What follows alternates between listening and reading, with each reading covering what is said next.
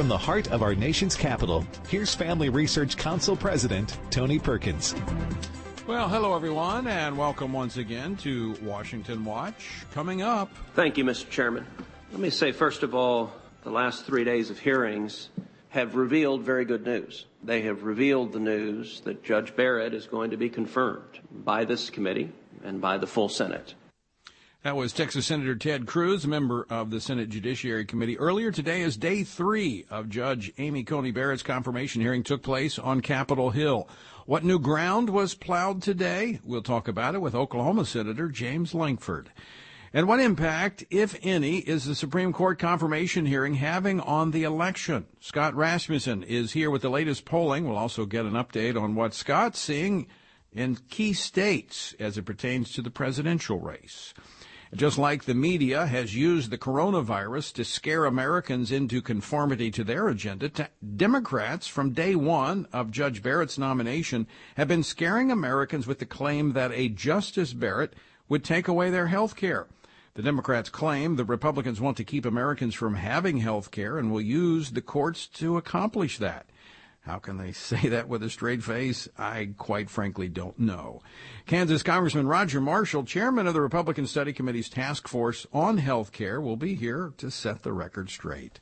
And finally, General Jerry Boykin joins me to discuss the Stand Courageous Men's Conference happening this Saturday in Port St. Lucie, Florida. And he'll have information on how you can be a part of it. The website, TonyPerkins.com. If you happen to be on Twitter or Parler, it's at @TPerkins. And let me remind you once again, because we had some clips yesterday from the Freedom Sunday program that we had at Calvary Chapel, Chino Hills in Southern California. It's still getting tremendous feedback. It was a powerful program.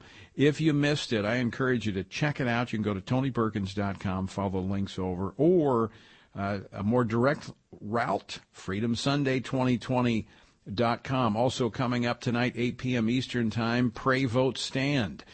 This will be the 7th edition of our pre-election Pray, Vote, Stand coverage. 30 minutes. You're going to hear more about the agenda, the commonalities between the agenda that is closing our churches, terrorizing our streets. What do they have in common? We're going to talk about that tonight. We'll be joined by former Congressman Dave Bratt. He'll be talking. He's from Liberty University, Dean of the School of Business. We're going to be talking about the agenda that is driving the left. All right, the third day of confirmation hearings solidified a couple of things. Number one, Amy Coney Barrett is impressive. In fact, very impressive. The Democrats, knowing they are about to lose their uber legislature, the Supreme Court, are desperate. Senator Dick Durbin of Illinois again suggested Judge Barrett was a threat to the future of Obamacare and, by extension, health care.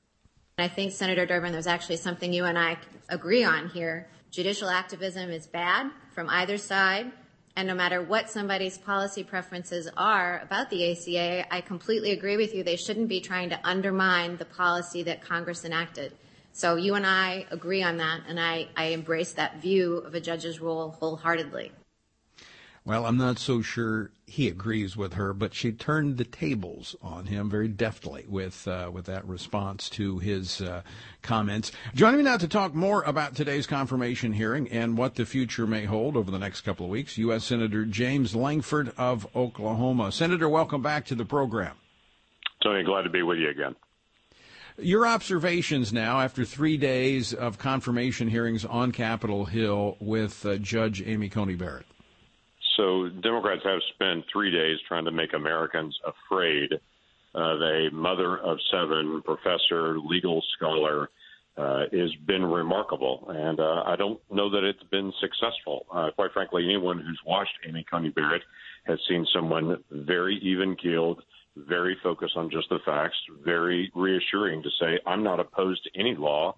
I am supportive of every law. Let's look at the facts of this. But they continue to find bizarre ways to attack her, including my favorite bizarre ways to attack her, that she will somehow take away women's rights. And as a woman sitting there, that seems odd, more than the constant attack that's happened today, that she's somehow not for racial equality and will turn back Brown versus Board of Education and bring us back to racial segregation when she is a mother of multiracial children. It just seems very bizarre what they're trying to accomplish, and it just doesn't pass the most basic smell test. Yeah, it's kind of like we've got these talking points. We've got to use them somehow. We've tested them, and they kind of work. But they didn't test them in this particular case because they don't work against Judge Barrett. No, they don't, and especially this constant diatribe that she's somehow racially motivated and that she's going to take away Brown versus Board of Education or take away voting rights for African Americans when she has two black children. So it's just very odd and very bizarre and, quite frankly, not believable. One of the issues that it's been subtle, not as blatant as it was before when she was confirmed to the Seventh Circuit. We had the direct attacks on her faith. We had Senator Dianne Feinstein. In fact, Bobby, do we have that clip handy? I just want to remind our listeners of the attacks that she underwent last time as it pertained to her faith. This time it seems to be a little more subtle. Here's Dianne Feinstein, last confirmation hearing for Judge Barrett. When you read your speeches, the conclusion one draws is that the dogma lives loudly within you. That dogma being her Catholic faith. Did the Democrats learn a lesson from that? You know, I think they did learn a lesson from that, at least for this particular hearing. As you know as well, also in that same hearing, Senator Durbin asked her if she was an Orthodox Catholic, which I thought was just another little hidden way to be able to poke it and say, are you one of those kind of Catholics that are out there? There have been multiple attacks that have just moved to the media. The Associated Press did a horrible hit piece that was printed all over the country saying that she's not just a Catholic, but she's a charismatic Catholic, and she believes in family, and she gathers to be able to help our neighbors. And they really depicted her as a cult-like individual that's in this secret society group. What they've done is they've moved it from a public venue to then dispersing it across the country with willing media to be able to keep that up. But then they've just not done those questions from the dais, but kept that diatribe up nationally. Yeah, they're kind of letting their surrogates, as you said, the media do that on the outside.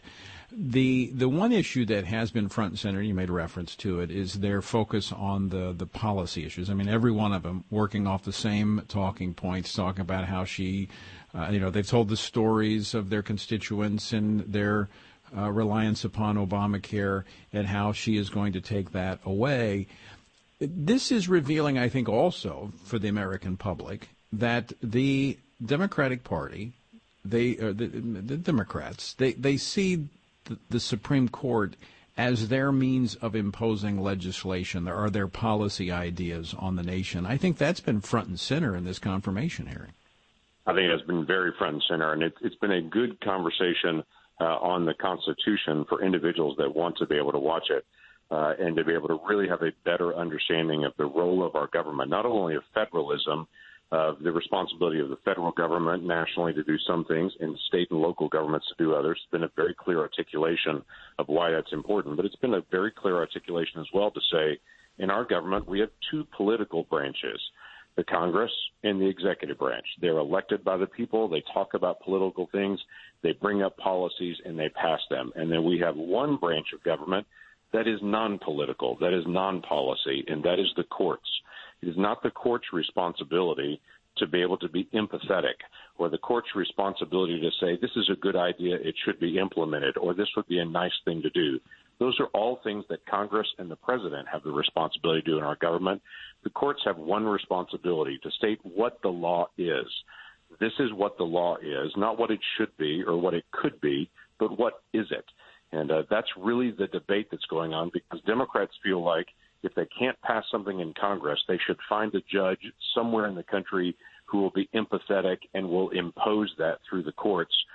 Conservatives believe that, yes, these social issues that we struggle with as a nation should be debated and should be discussed, but it should happen in Congress, and we should pass those things as a people together to be able to create new law, not have some judge in some court in some town far away just make the unilateral decision and impose it on all of America.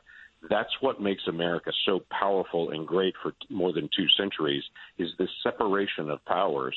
And this debate for the last 3 days has been a good example and a good teaching moment for the nation to know we do want non-policy people on the courts that will just call balls and strikes, right and wrong based on the law. Yeah, absolutely. It has been a great teaching moment. You're listening to Washington Watch. I'm your host, Tony Perkins. Senator James Lankford of Oklahoma, my guest, talking about day 3 of the confirmation hearing of Judge Amy Coney Barrett. Talking about this topic of legislating from the bench, I found it fascinating. I had a hard time keeping from laughing as a number of the Democrats, including I made reference to earlier to Dick Durbin, talking about how, well, we don't want activists on the court. And it was all, of course, in context of Obamacare, the ACA. Now, the issue before the court on that case is not health care as a policy, rather the constitutionality of the way that law was passed and implemented, which is a question for the court. That's correct. And it has been interesting for my Democratic colleagues to over and over again bemoan the possibility that there could be conservative activist judges onto the court, which obviously that doesn't exist, a conservative activist judge. A conservative judge just looks at what the law is and makes a decision based on the text of the statute. They're not trying to be activists. The activists are actually on the left, what is now called a pragmatic judge. That's the new trendy term out there on the left, is to say this judge is pragmatic, basically saying what just needs to be done. So you have the side-by-side perspectives of a pragmatic judge that looks at the law and says, it doesn't really say this, but it needs to be done, so let's be pragmatic and just do it right here from the bench. Or the textualist, originalist, that will look at the Constitution, and that's what Amy Coney Barrett is saying that she is saying. I may have desires and wishes and policy interests. She's a person of faith. She's a person with her own perspectives. But when she puts on the black robe, she has to hide all of those things and to be able to say, what does the law say? So this interesting national debate, I hope, will continue to be able to expose 2 differences of opinion of one group trying to be able to focus on let's follow the Constitution that's led us well for more than 2 centuries, rather than let's just dispose of the Constitution and say what needs to be done, and we'll just find some judge somewhere that will just implement a policy that meets our preferences rather than actually take it through Congress and the American people. Right, which has been happening for far too long. Tomorrow, more testimony from those for and against, and then a committee vote. And then I'm hearing that we could see a vote in the full Senate by possibly next weekend, the weekend of the 24th or early that following week. Is that accurate? That is very likely. So as the Senate rules are, 1 week after the committee finishes its hearing, which is on Thursday, next Thursday is the vote and the hearing. And then after the committee brings it out, as soon as the next day, it could come to the floor of the Senate for 30 hours of debate. 3 days later, we'll have the vote. All right. Senator James Lankford, as always, great to have you on the program. Appreciate it. Look forward to getting a chance to visit with you again. All right. Senator James Lankford of Oklahoma. To find out more, go to the website, TonyPerkins.com. Also, if you've not yet taken the challenge to pray, vote, and stand, you can do so either at TonyPerkins.com or text the word vote to 53445. 53445, the word vote, to take the challenge. All right, don't go away. Coming back with Scott Rasmussen after this. Don't go away. The rapidly changing moral landscape of the 21st century presents a challenge for Christians committed to biblical sexual ethics.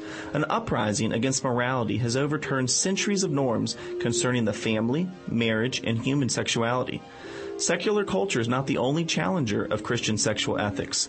Increasingly, theologically liberal churches and denominations are rejecting the church's historic teaching on marriage. As a result, Christians are facing increasing pressure to compromise the Bible's teaching on human sexuality. How should Christians who are committed to God's Word respond to these challenges? What does the Bible teach about sexuality?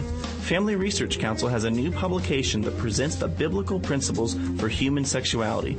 It lays out a survey of culture, scripture, and church history that will help pastors and all Christians meet modern-day challenges to biblical sexuality with truth and love. To access this publication, visit frc.org/human sexuality. Masculinity in America has never been under attack the way it is today. We've reached the point where the term itself is considered toxic or offensive to many. The consistent message in our nation is that masculinity by nature is bad and is the root cause of many of the problems plaguing our society. From his experience as a military combat officer and ordained minister of the gospel, Lieutenant General William Boykin has seen and dealt with firsthand the breakdown of leadership in our nation by the lack of godly men living lives of biblical purpose. In his latest book, Man to Man, Rediscovering Masculinity in a Challenging World, he addresses the essential elements of manhood as a provider, an instructor, a defender, a battle buddy, and a chaplain, and explains how to personally develop these traits and pass them to the next generation. Get your copy today of Man to Man, wherever books are sold. Hey, Matt. Hey, Hannah. What's going on? Why so gloomy? Well, I'm a little disappointed. I had a lot planned to do during the stay-at-home time, and I just didn't do it. Oh, yeah? What did you have planned that you didn't get to do? Well, I was actually hoping I would finally be able to get time to do a regular Bible reading routine, and I started a couple of times. I just didn't stick with it. Don't be too down on yourself. Starting a new routine can be hard, but one way to help is to join in with others and to have a good game plan. I think I have a good solution for you. Oh, yeah? Tony Perkins and FRC are doing a 2-year study in the Word. They have it all mapped out. When did they start? I would be so far behind. Oh, that's not a problem. You can literally jump in anytime. There's a daily reading, just a couple of chapters a day, with questions to help you think about what you're reading. Nice. Where can I find this? Go to frc.org/Bible, and you can get started. Where's that again? frc.org/Bible. Got it. Checking it out now.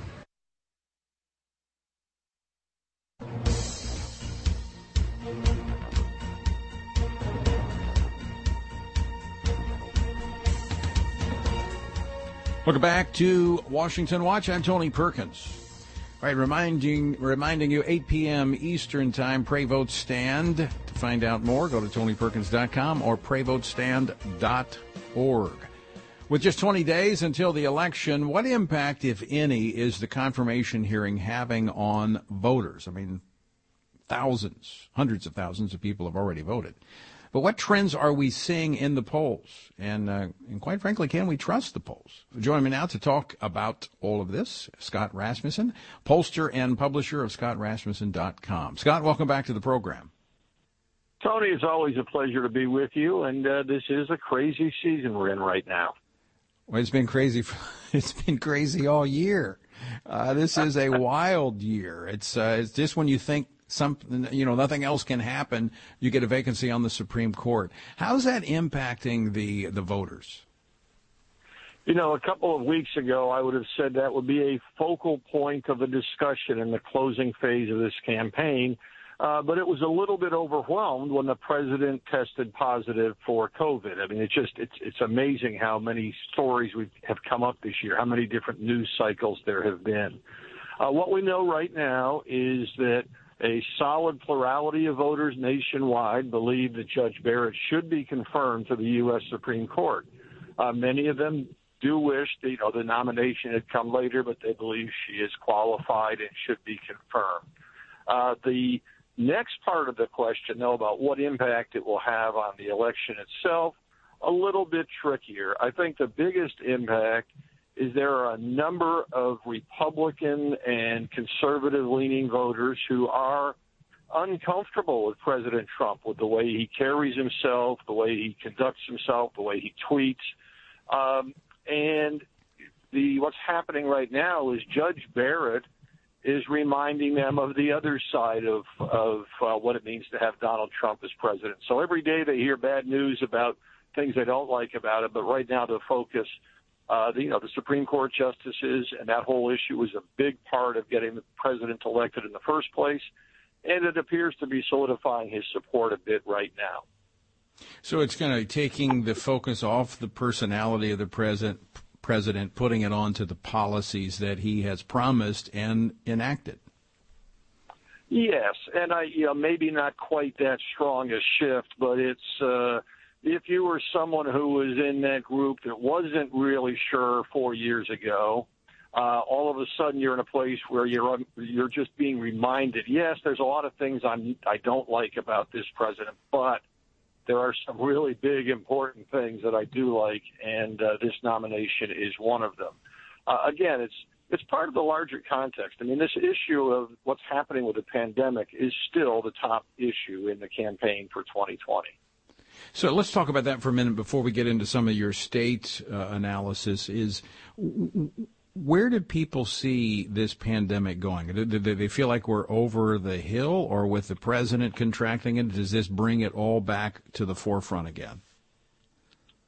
For 2 months before the announcement came about the president testing positive, pessimism about the pandemic was declining every single week. I mean, we were seeing steady progress. People still very concerned, and especially older Americans being very concerned. But there was a sense that we were making progress. However, the moment word got out about the president testing positive, pessimism spiked. And it's eased off a little bit in the last week.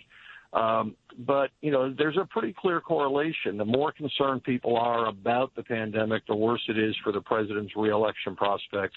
And so that news from a week or so ago really did have an impact. It can change, and I think it's hard. We all want simple answers. We want to know what we can and cannot do. We want to know yes or no. But on the pandemic, we're all still trying to sort it out ourselves right now. What people are looking for is something they're not hearing from either leader. They don't want extreme lockdowns, and they don't want to go on as if nothing has happened.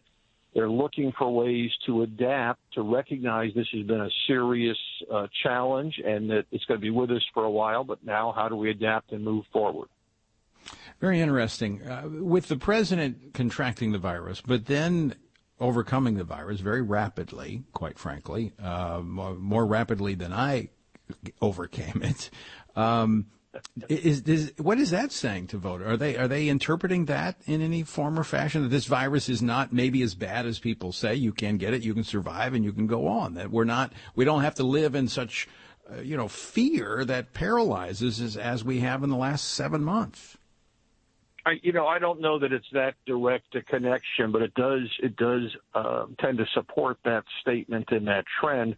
One of the most effective, I moved to Florida, which, we see a few more television commercials about the campaign than we did when I was in New York City. The race is a little more competitive here.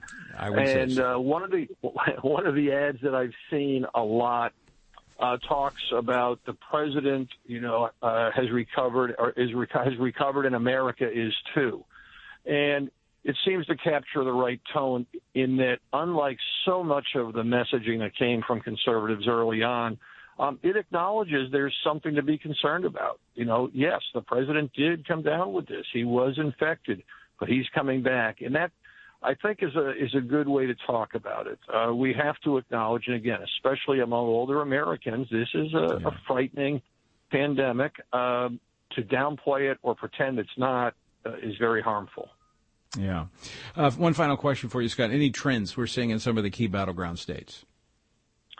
It all comes down to turnout. I'm releasing new battleground state polls every day at politicaliq.com. In Florida and in North Carolina, two absolutely must-win states for the president. He's down by 2 points right now.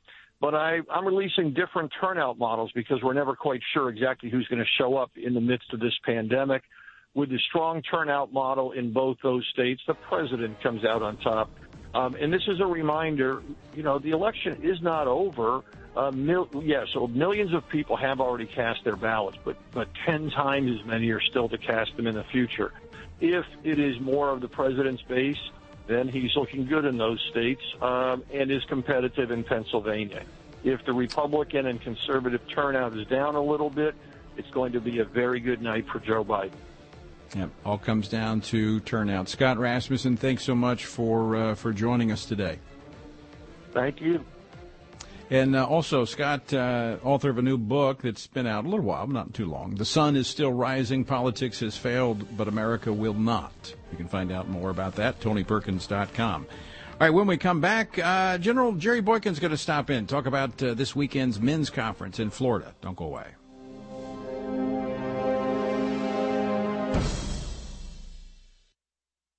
Oh, man. What's wrong? I just missed Washington Watch with Tony Perkins, and our congressman was going to be on the show today. Oh, that's not a big deal. What do you mean? Well, you can always catch the replay of the day's show. How's that? With the Stand Firm app. Yeah? Yep, you can catch that day's program and so much more. You can contact your elected officials on campaigns and policies that are important to you with the Take Action tab. You can listen to Washington Watch with Tony Perkins live and play previous episodes while conveniently going about your day. You can access the Washington Update, informative blogs, tweets, and critical campaigns on the main feed, so you can stay up to date on local and national news. Wow, I definitely use that. How do you find the app? Just visit frc.org/app and download, or search Stand Firm in the App Store. Okay, that's Stand Firm. Yep, Stand Firm. How do you know all this? Because I'm a SageCon, but that's another story. Huh? In this important season for our nation, it is imperative for Christians to pray. While we have a responsibility to vote for biblical values and stand for truth, our priority should always be to seek the Lord first. Each week until the election, FRC and FRC Action will host a special Pray, Vote, Stand broadcast to equip you to pray, vote, and stand for biblical truth. We'll have experts, elected leaders, and Christian leaders join us for these half-hour programs that will help you see through the fog that's been created by the biased lenses of the mainstream media. While you're there, be sure to take the 2020 Pray, Vote, Stand Challenge and make a commitment to pray for our nation, vote biblical values, and stand for truth during this 2020 election season. To watch the broadcasts and to take the 2020 Pray, Vote, Stand Challenge, visit PrayVoteStand.org. That's PrayVoteStand.org.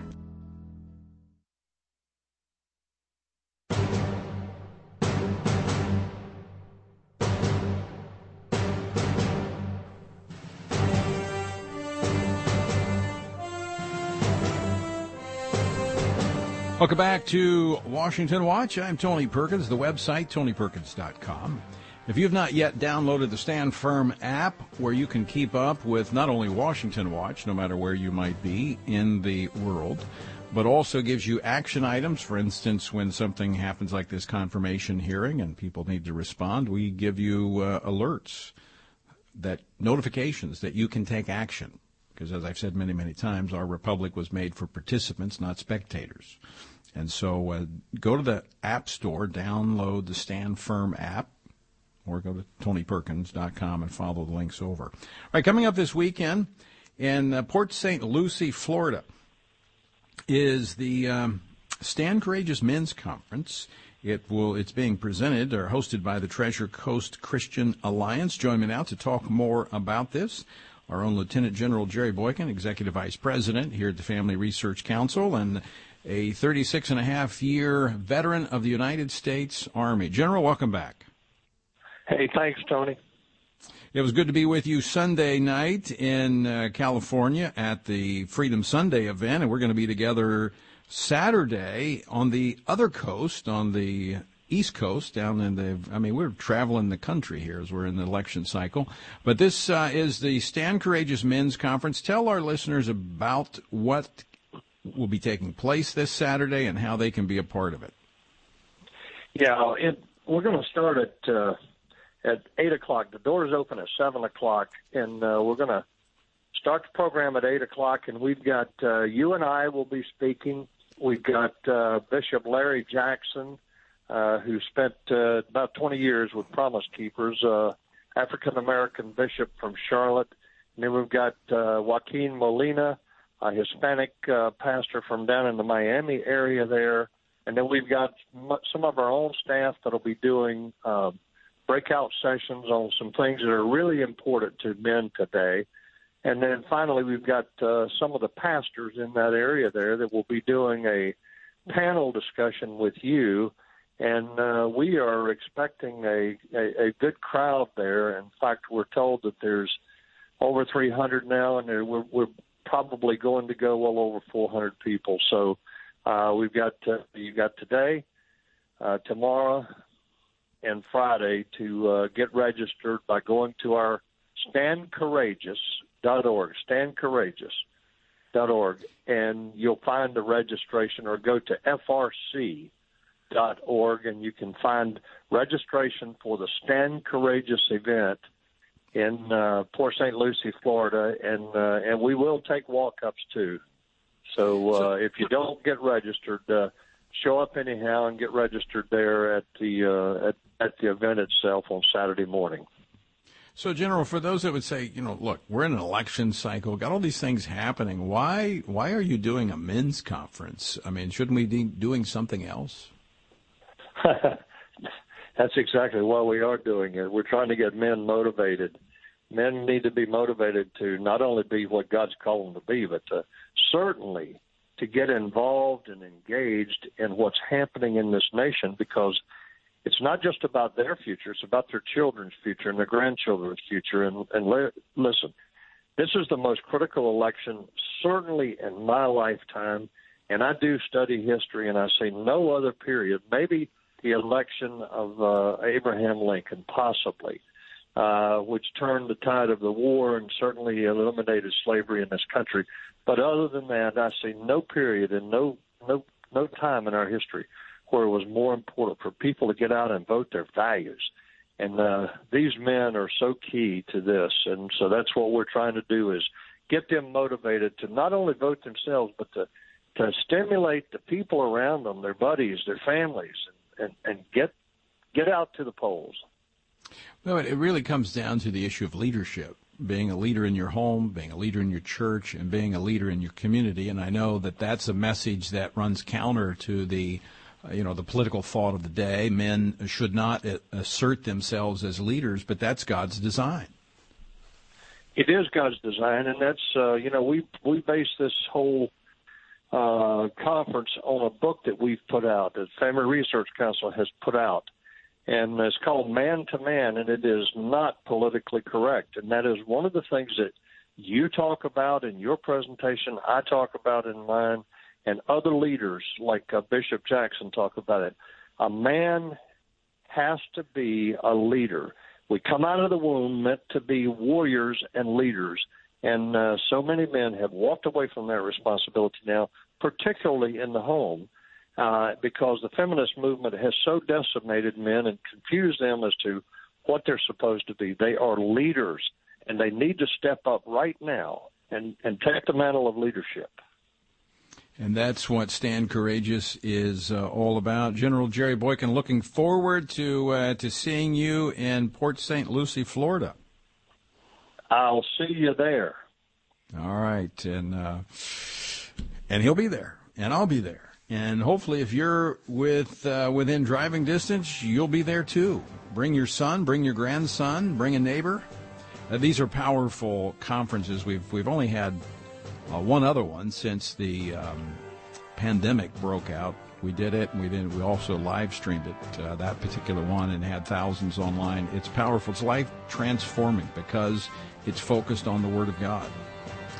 All right, when we come back, we're going to dissect one of the issues that the Democrats have been using this week, actually since the very beginning of Amy Coney Barrett's announcement of her nomination, saying that she is a threat to Obamacare or the ACA, and by extension, your health care. We're going to talk about that with Congressman Roger Marshall, who was the chairman of the task force for the Republican Study Committee that has presented a solid health care plan. We're going to talk about that next here on Washington Watch. Are you looking to grow closer in your relationship with Jesus Christ and in your knowledge of God's Word? Family Research Council has a 3-part series titled 3 Ways to Read the Bible. This series shares helpful ways to be encouraged and directed by God's truth by observing the text of the Bible and applying it to your life. There is no better time than now to get to know God through His Word by looking into the Bible to see what it says about itself, God, and humanity. There's no better time than now to begin devoting time to the Lord and to seek out His meaning for you.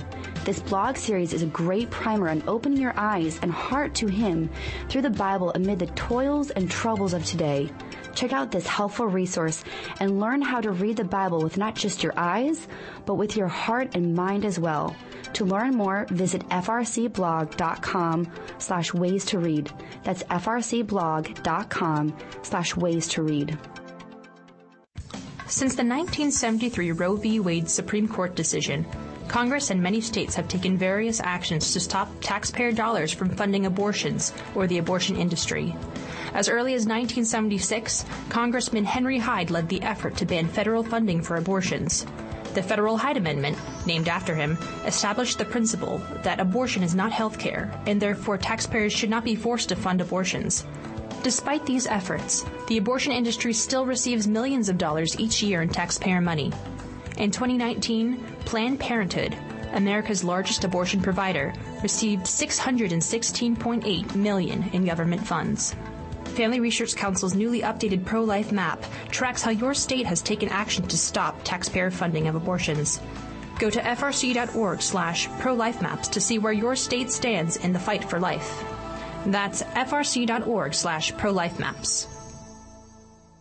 The rapidly changing moral landscape of the 21st century presents a challenge for Christians committed to biblical sexual ethics. An uprising against morality has overturned centuries of norms concerning the family, marriage, and human sexuality. Secular culture is not the only challenger of Christian sexual ethics. Increasingly, theologically liberal churches and denominations are rejecting the church's historic teaching on marriage. As a result, Christians are facing increasing pressure to compromise the Bible's teaching on human sexuality. How should Christians who are committed to God's Word respond to these challenges? What does the Bible teach about sexuality? Family Research Council has a new publication that presents the biblical principles for human sexuality. It lays out a survey of culture, scripture, and church history that will help pastors and all Christians meet modern-day challenges to biblical sexuality with truth and love. To access this publication, visit frc.org/human-sexuality.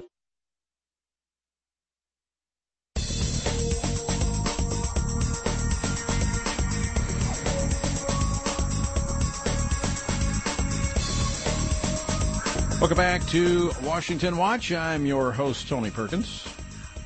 There were a few humorous moments in the confirmation hearing of Amy Coney Barrett. And, for those that say conservatives don't have a sense of humor, well, they just don't know conservatives. Actually, Josh Hawley, kind of mocking his Democratic colleagues with all of their efforts to try to get Amy Coney Barrett to make comment on a hypothetical that they would put before, where she had clearly said that she is not able to speak to a case that might come before the court. But here's a clip of Josh Hawley today in the Senate Judiciary Committee for the hearing.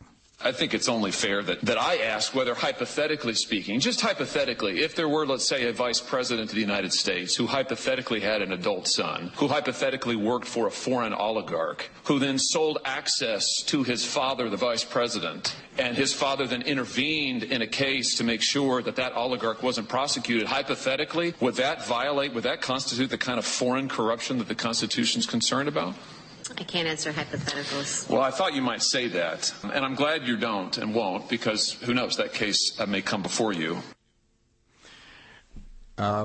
Little tongue-in-cheek humor there, but it was there was some other light moments. But going back to an area of focus, we've been talking about this today. It's been the issue all week, and that is how the left sees the court as their uber legislature.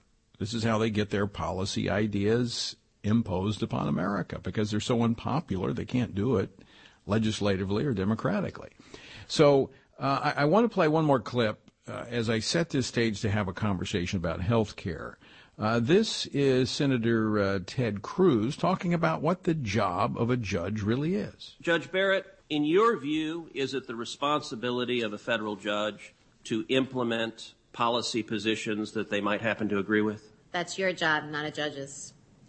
I very much agree with you. You know, it's easy for someone watching these proceedings to assume both sides want the same thing, just on opposite partisan lines. It's easy for someone watching to assume, well, the Democrats, they want Democrat judges to implement their policy, and the Republicans, they want Republican judges to implement their policy. As easy as that is to assume, I don't believe that is accurate. Not accurate at all. What we have is conservative policy ideas that have been enacted legislatively. We have liberal ideas that generally emanate from the court. Now, one of the issues, as I said, has been the issue of health care. And like the media, where they've been trying to, it's just this fear-mongering, where they've been trying to scare the American public about the coronavirus. Now, we were just talking about that with Scott Rasmussen. I know it's real. As I've said before, I had it, survived. The president had it. He survived. Look, we have many serious illnesses that take people's lives. Not making light of it in any form or fashion. I've got a daughter who was an ER nurse that worked with all the patients.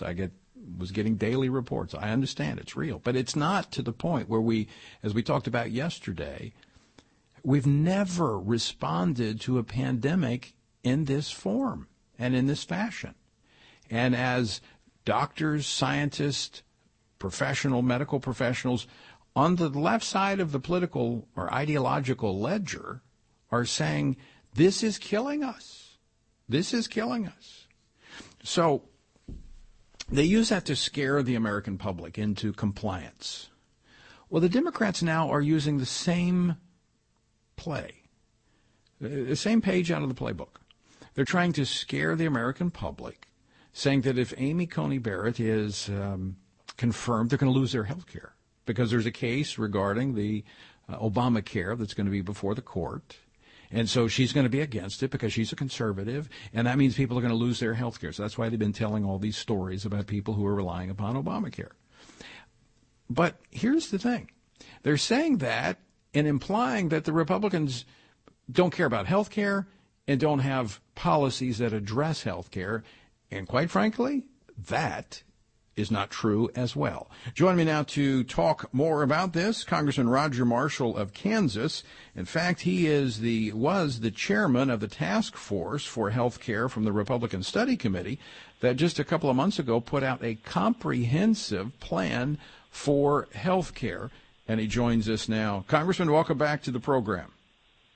Tony, it's always good to be with you. It's a beautiful fall day here in Kansas. Well, are the leaves turning color just yet? Yeah, they're just starting to do that, and it's duck season and a whole lot of good things. So we're ready for the fall to get here. Well, I know that you don't have time to hunt ducks right now because you're quite busy dealing with legislative matters and also a campaign of your own that you're running. Exactly. Let's talk about this issue of health care, because all the conversation that's being taken place this week, as if Amy Coney Barrett, the Republicans, and President Trump want to take people's health care away. The reality is what the Republicans are trying to do is reform health care so that it reduces cost, increases options for the patient, and the quality of the care. That's right, Tony. Even pre-COVID, there was still 28 million Americans without health insurance of some time. We could do better than this. When the Republican Study Committee went over to the president's office, to the Oval Office, and we sat down with him to kind of discuss, and this has been 3 years ago, to discuss what our policy would look like, the first thing the president said was, Roger, whatever you do, take care of pre-existing conditions. And I have to tell you, before COVID, every day I woke up trying to think, well, what's the best way to do this? And that's exactly what we came up with. And, this is personal for every one of us, Tony. My wife developed an autoimmune problem in our second pregnancy. She'll have that the rest of her life. I delivered over 5,000 babies. The most common pre-existing condition in the world is pregnancy, as you know it. So we want to make sure we take care of pre-existing conditions, and I think we've got a good plan to do that, and can talk more about it, but I'll kind of stop and see what you think your listeners want to hear about. Well, I want to go back to that point of pre-existing conditions, because that's what we've heard over and over and over and over again, is that the Republicans have a plan. They don't want people with pre-existing conditions to get health care.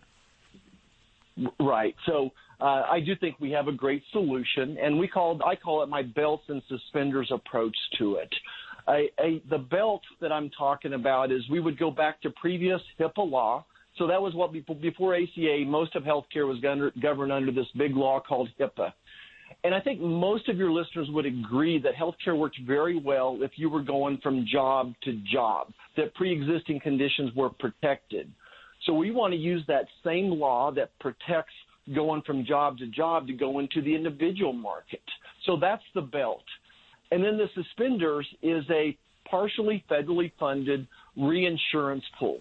So if you're in that individual market that we're talking about and you hit a certain dollar amount, you would go into this reinsurance pool. And that alone is going to start driving down the cost of health care if we knew that. And then part of the puzzle, too, though, is maintaining quality but driving down the cost of health care. And the way we do that is to empower patients. We empower patients by giving them more transparency, by promoting competition, by giving them choices, by encouraging innovation, by allowing patients to become consumers again, and briefly stated, use pre-tax dollars for almost any circumstance for your health care, whether it's through a health care savings account, upping those limits, something called a health care reimbursement account. And I'm going to tell you, I bet some of your listeners use health care ministry plans. And as a doctor, those turned out very strong, I think. But there was only 4 of those grandfathered in somewhere around 2004, and the Democrats shut them off. So we can't have any more of them. So I think the healthcare ministries and association healthcare plans are also opportunities out there. But the whole concept here, again, is to empower patients, to give them more choices, to allow them to control their healthcare more. So it's both a market-based approach, and of course we don't really have a completely private market healthcare system anymore. It's been so blended with the government. So, but for instance, when you talk about transparency, this is a prime example of what could happen under transparency. That means that a patient will know what they're paying for. For instance, if you get charged for one of those paper gowns they give you and they charge you $50, you can say, hey, wait a minute, $50 for that? Yeah. But you don't see those charges because you're not paying the bill in most cases. And so they jack these prices up, and there's no accountability really for the providers and the insurance companies that are in the middle of this. Right. So to me, transparency would mean, let's say you walk into your orthopedic surgeon and they say you need a joint replaced, a hip replaced. And that surgeon says, here's 3 different hospitals I do surgery at. So transparency to me would mean that my office manager, when you leave that appointment, to say, here's your 3 options, here's what your charges would be, here's your out-of-pocket, and also the quality of those 3 particular hospitals as well. Consumers are much smarter than Democrats think they are. That consumers, if we give them the right information, consumers will figure it out, and you can choose the place where it gets the best quality and the lower price at the same time. Like you're implying here, once consumers have some buy-in, they need a financial motivation to even look at that and then do some shopping, just like you and I do if we're taking our family out to dinner or to go get our kids a new pair of shoes. Exactly. Well, and it brings the consumer back into it, and it puts you in closer proximity with your healthcare provider and the decisions that need to be made. It empowers the consumer, the customer, the patient in this case. Right. Tony, I think it's real important that we also compare and contrast what the Democrat solution is. Both parties now want to repeal the ACA. Let me say that again. Both parties want to repeal the ACA. The Democrats want to replace it with Medicare for all, and they're using this code word government option, which is really Nancy Pelosi speak for Medicare for all. And what Medicare for all will do, the seniors need to look out. That Medicare for all would dilute the dollars that we've dedicated towards seniors who have earned that Medicare. Medicare for all would also decrease the health care veterans would get. and would push people out of the health insurance they get through their job. And to your listeners, it's really important that they know this. Medicare for All will use federal funds for abortion, and that's a non-starter for many of us. Absolutely. And that's a part of the issue with the Obamacare, is that it's been funding that, and it's not under the Hyde provisions that keep tax dollars from going to fund abortion. I want to shift gears here, and we just got a few minutes left, Congressman Marshall. I want to shift gears to the confirmation hearing. Obviously, you're watching that closely because you may soon be sitting in the United States Senate. Your thoughts on Judge Amy Coney Barrett and how she's done so far in this confirmation hearing? So well. I mean, doesn't Amy Coney Barrett represent the values that you and I, that your listeners think are important? Values. She's a mother of 7. She's obviously a person of faith, and she's a constitutionalist. She's a person that wants to apply the law and not write legislation. That's just, I think, music to our ears, whether you're a Republican, a Democrat, a moderate, an independent. We want a justice who will literally apply the law and not make up new policy. She's one of the sharpest people I've seen in a long, long, long time.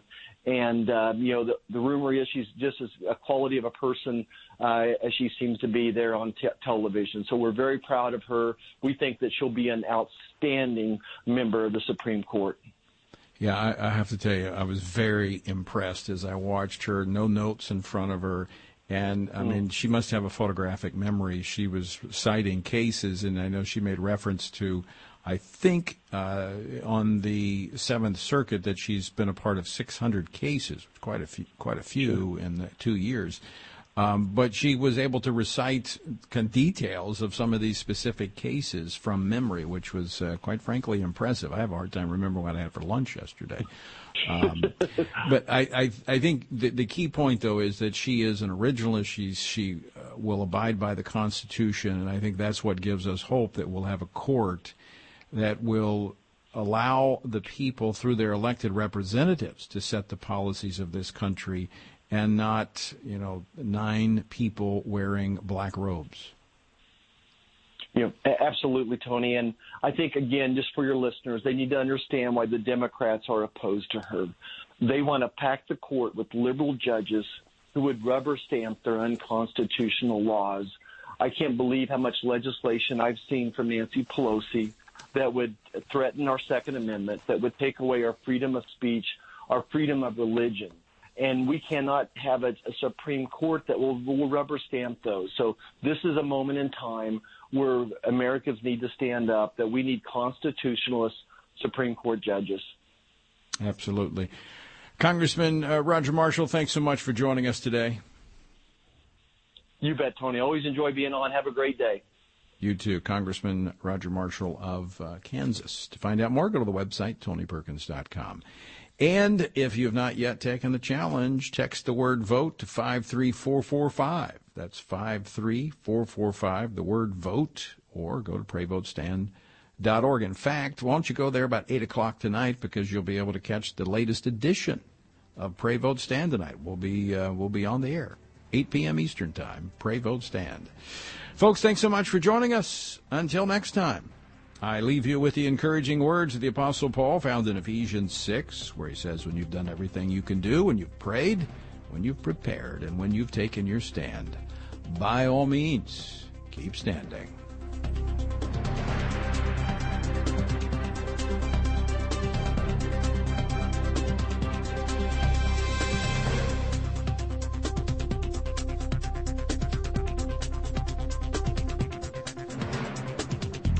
Washington Watch with Tony Perkins is brought to you by Family Research Council and is entirely listener-supported.